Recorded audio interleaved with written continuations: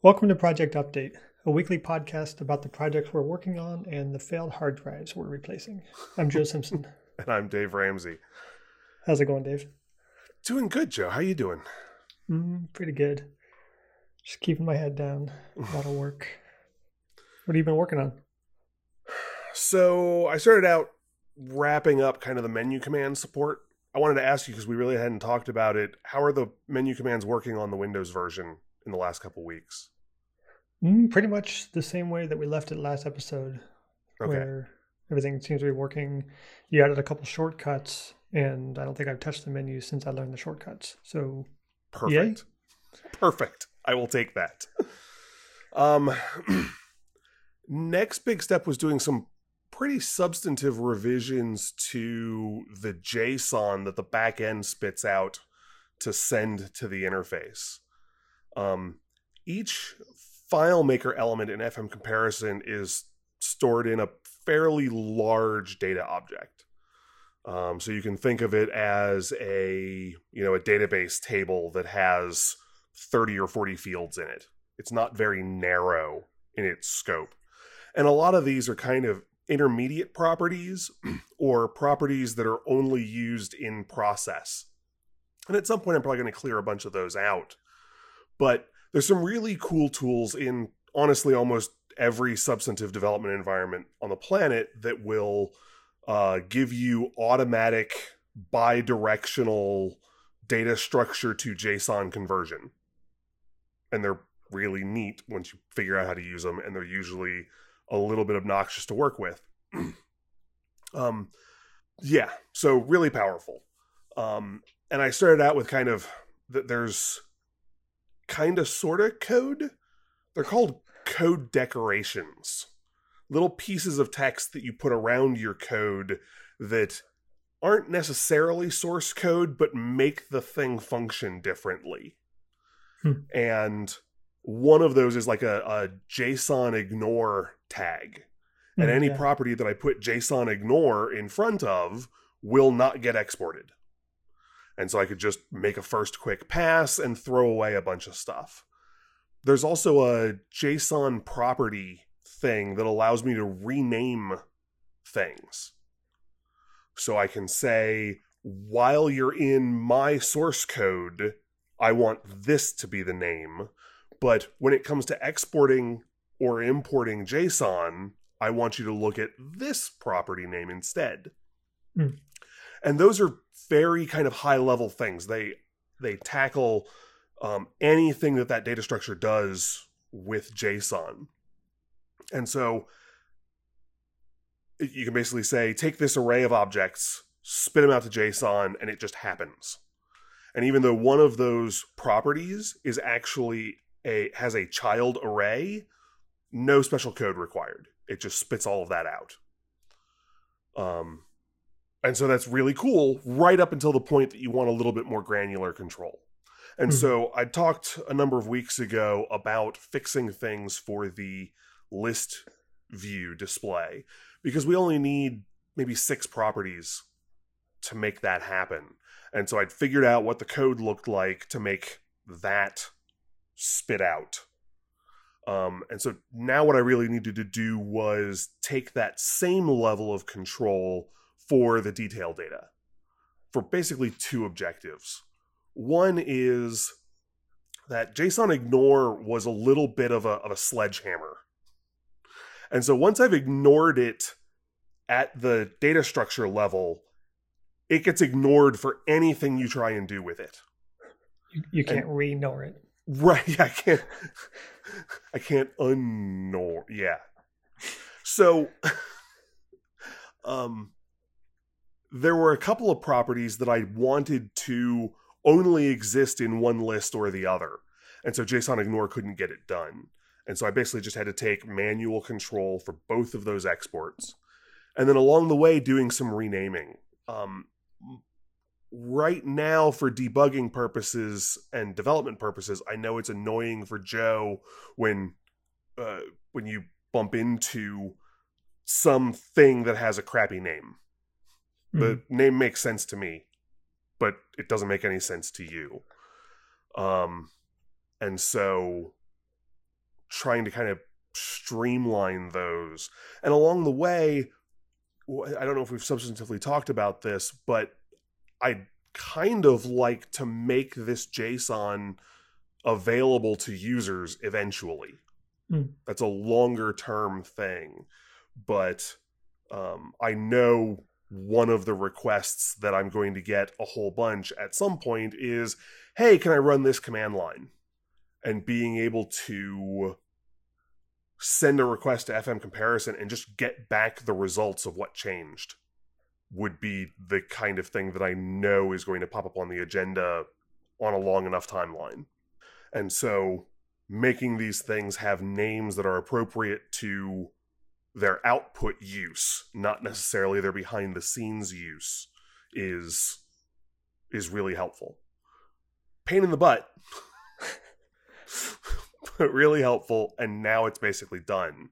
So even now, if it modifies, if I've got to add one more property or something like that, it's pretty trivial to just go into this spot and add one little line and boom, it's done. So that's great. And then started working on putting in some code that would allow the back end to hand to the front end annotated changes for things that didn't change. Which sounds weird. And it's not so much things that didn't change. It's added or deleted elements. Yeah. So currently in FM Comparison, if you added a field, when you click on the row that says, hey, tell me more about this added field, it goes, hey, you added a field and this is the name. Because I'm not running the code that looks at the two versions of the item and annotates every place that something is different when everything is different. Mm-hmm. Like what's really the value of me itemizing all the little changes on this thing if you're really just going to go and copy and paste it? Except for the fact that it would be really helpful to be able to see, if, one use for FM Comparison might be reviewing a junior developer's work. Well, I actually want to look at the fields they added, not just tell me a list of them so I can go do a copy and paste, but what did they put in so that I can make sure that they were doing, validation properly or auto entry calculations or things like that. I want to know the details about what got added or the details about the thing that got deleted beyond just its name. And so that's, I think, most of the way through, except I got distracted because my car got totaled. Oh, yeah. I can't recall if we talked about it last week or not. Yeah. Flooding? Yeah. So insurance company said, yeah, that's a dead car. The good news is I got more from the insurance company than I was expecting to get for the car. The bad news is now I have to do car shopping unless I want to take the Joe path. Yeah, I suggest you just stay at home forever and get more and more VR headsets. That's a different way to travel. I get it. You can get a really awesome driving rig.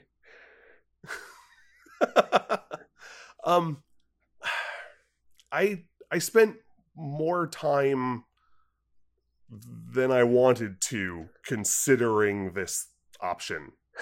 And I think in the end, my decision was, if I don't have a car, I'm almost never going to be social. Yeah. If it takes me 3 planning steps to get from my house to where I'm supposed to be for some gathering, I'm just not going to go. And so if it's more complicated than walk outside, put key in, car, drive, I'm just not going to go. I love the optimism that we'll ever be able to have any kind of social lives again. I think it's going to happen eventually, which is another option, is that I may just wait for 6 months. Because there's not much to do right this second anyway. And honestly, right now, stock is a little low because all the at least in US car manufacturers had their plants shut down. Hmm. So the dealerships have been open-ish once they could reopen, but their stock is low. So if you had a particular color you wanted, you may well be out of luck. So loads of fun.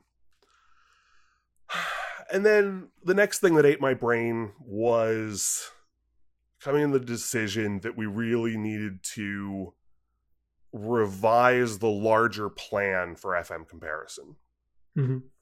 Joe has been immensely helpful in getting the UI moving, working, looking good, flowing, and making sense. Simultaneously, he's really bad at making me restrict my appetite for cool features. Mm-hmm. Yeah.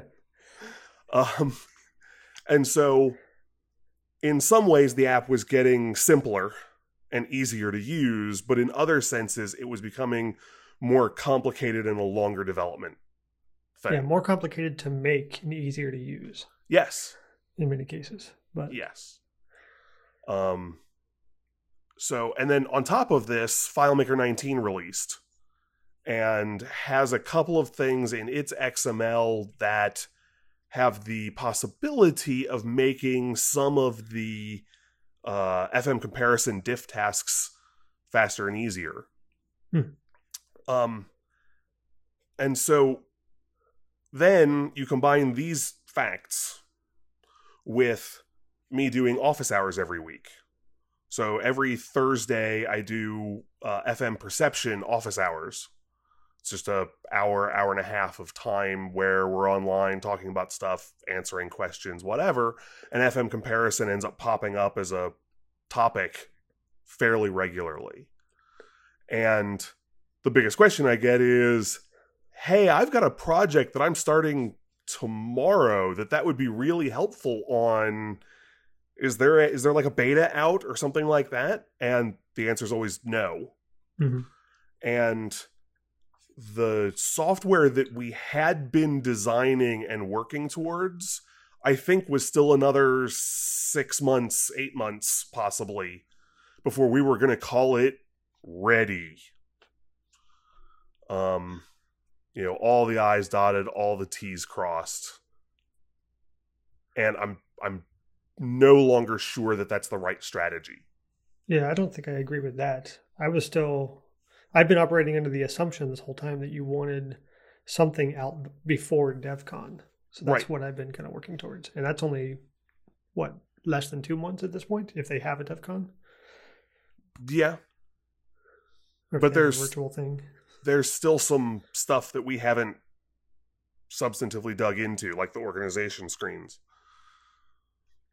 Not that those are going to take 2 months, but yeah, I don't know. Anyway, so what I wanted to do was, now at this point we can see the shape of the thing. We've got a lot of the flow put together. The interface is looking pretty sharp. What I want to do is kind of nail down the version 1.0 spec. Mm-hmm. Slice some stuff off. Maybe add a couple things on that we weren't thinking about in the short term. And get a beta out, get it into users' hands, get some feedback, and start kind of growing it from that point. Yeah, we've got a meeting scheduled tomorrow to talk over the specifics. And really we're just going to, from a process standpoint, just kind of review everything that we know about that's outstanding and kind of do a bit of a brain dump. And then just spend the meeting kind of triaging stuff, like move things into, the beta release versus the following release versus someday maybe. Yeah. Beta, version 1, version 1.1, and version 2. Yeah. I think a lot of the stuff that we'll have to cut right now is just going to be bells and whistles. Mm-hmm. Things that would be nice to do in the UI, but just take too much time to do. A lot of which you're not going to like. Like things that you want it to do, we can do those, or we can ship a beta. I'm thinking particularly around like the resizing the sidebar, automatically showing and hiding lots of different stuff, like things like that. We need to make a determination of like which of these are necessary. Yeah. Like how much is user customization is necessary to get the beta out there. Yeah. So I got to take my designer hat off and put on my project manager hat a little bit and get both Dave and me on track. And then stop having ideas when Dave can hear me. Like, I'll still have the ideas and maybe write them down someplace for later. But there you go. Show title: Stop having ideas. And so as part of this, I've been talking about this with basically in every location that I can. A call to action for FileMaker developers is, on your systems, what you want to do is crack them open in FileMaker 19 and do, under the tools menu, there's save a copy as XML. If you haven't done it yet, you should do it. And then when you do it, you can take that file that's created and just throw it away. We don't care about it. It's irrelevant at this point. But what that does is basically tells your FileMaker database to generate UUIDs for every element and start paying attention to the modification date and time for all of those items. And now, does doing something like that, would that affect opening those files with previous versions of FileMaker? I haven't seen anything that suggests that it does. Okay. As a matter of fact, some of this data is data that FileMaker has been tracking. It just kind of has to, I don't know, move it over to a spot where it's available to the XML.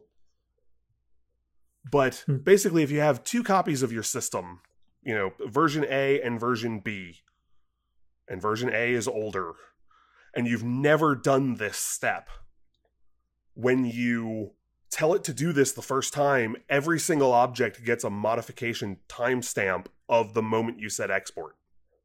Mm-hmm. So if you've got two copies and you do the export on A and then do the export on B, every single object will show as modified by 30 seconds. And we don't want that. So the earlier you can get your database saying,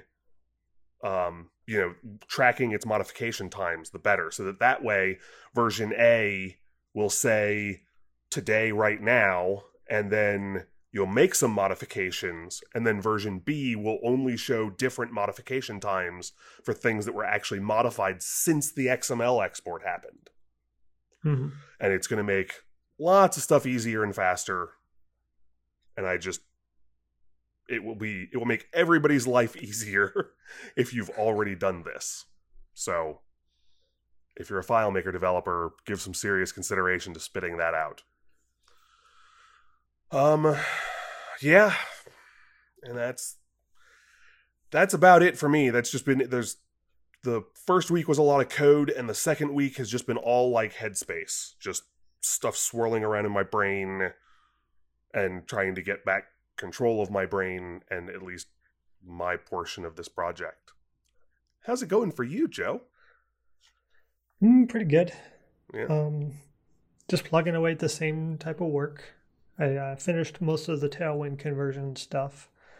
Sweet. And I say most because we just haven't merged it back in yet. Mm-hmm. And there's just a couple of places where I need to say, are we still using anything from Bootstrap View? And then I need to figure out the whole, npm uninstall stuff to get rid of a bunch of dependencies that we're no longer using. But there's like 9 or 10 dependencies that we can get rid of now, which will be really cool. I like that.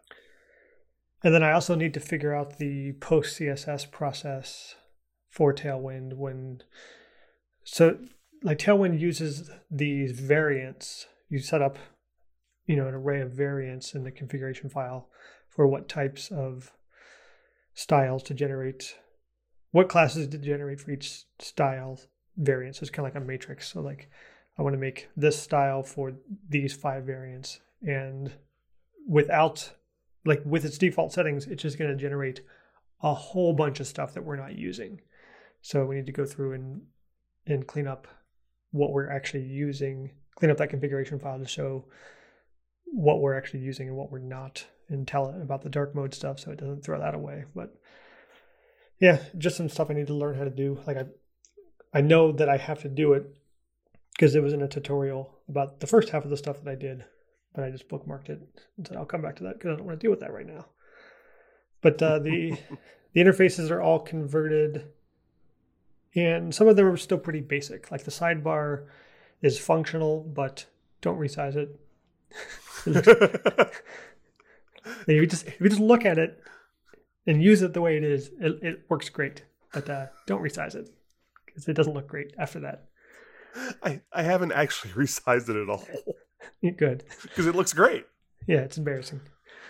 Item list is also, it needs some resizing stuff as well, but there's only really 2 elements in that row, so it's not as complicated. The item list is, we talked a little bit about it off air. We got rid of the paging control since we kind of ran some performance numbers on the way we're doing it in Tailwind versus the tables that we were using in Bootstrap View, and we're not really running into the same performance issues anymore. So we got rid of the paging controls, but that's raised some design issues of like, how are we going to handle multi-selection? Because we do still run into performance issues when we multi-selecting large amounts of items. So for example, one of the test DDRs that Dave gave me has about 11,000 items of layout objects. And if I select all of those in Bootstrap View, my computer just dies. Like it just hard crashes and reboots in Windows. If I do that I should say not even select it. If I just load that in the item list without selecting anything, then it just crashes. It's just too much data for the 16 gigs of RAM I have in that. That same list of data will load just fine in the Tailwind version of it. And I think that's partly because Dave is providing a different amount of JSON for that list view now, and also the overhead of that, the 2 or 3 little divs that we're printing out is just way less HTML than what that Bootstrap table was creating. Like it's just many, many fewer lines of code.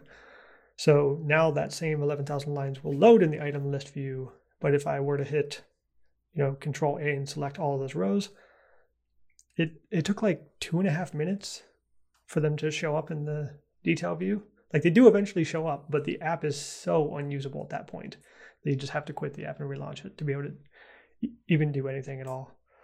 So we need to figure out some of that stuff. Like how are we going to manage these large sets of data and selection of multiple items? Yeah. And unfortunately, it's kind of a silly problem because there's no rational reason to want to select all on 11,000 items. Yeah, I find navigating 10 selected items unreasonable. So yeah. It's a huge chunk of data, a huge chunk of display. Scrolling through 100 items is just silly. But somebody's going to do it. Yeah. So we can, maybe for the beta, we just ship the single selection and see if anybody complains. See if anybody asked for the multi-select. Because as a single detail view, it works great. Yeah, there's things like that. The detail view still needs the most work out of everything. And, Dave's working on those changes for the added and deleted items that he's working. So I'll have more to print out for those elements. And then the biggest area that I finished up last week was the configuration screen, which is, it's got a couple of cards that show the DDRs that you selected or the XMLs that you selected. And then it had several progress bars, so 3 progress bars for the analysis state and then the comparison state, and then 3 log viewers. And pretty much reproduced all of that except for animations. So the progress bars had nice little animations on them. The progress bars that I made do not. And they're actually like ridiculously simple. They're just divs with background colors that animate their width or recalculate their width based on some percent values. Okay. And they don't animate. And I'm looking at them like, these don't look bad though. Like they actually work really well. And same thing with a log viewer.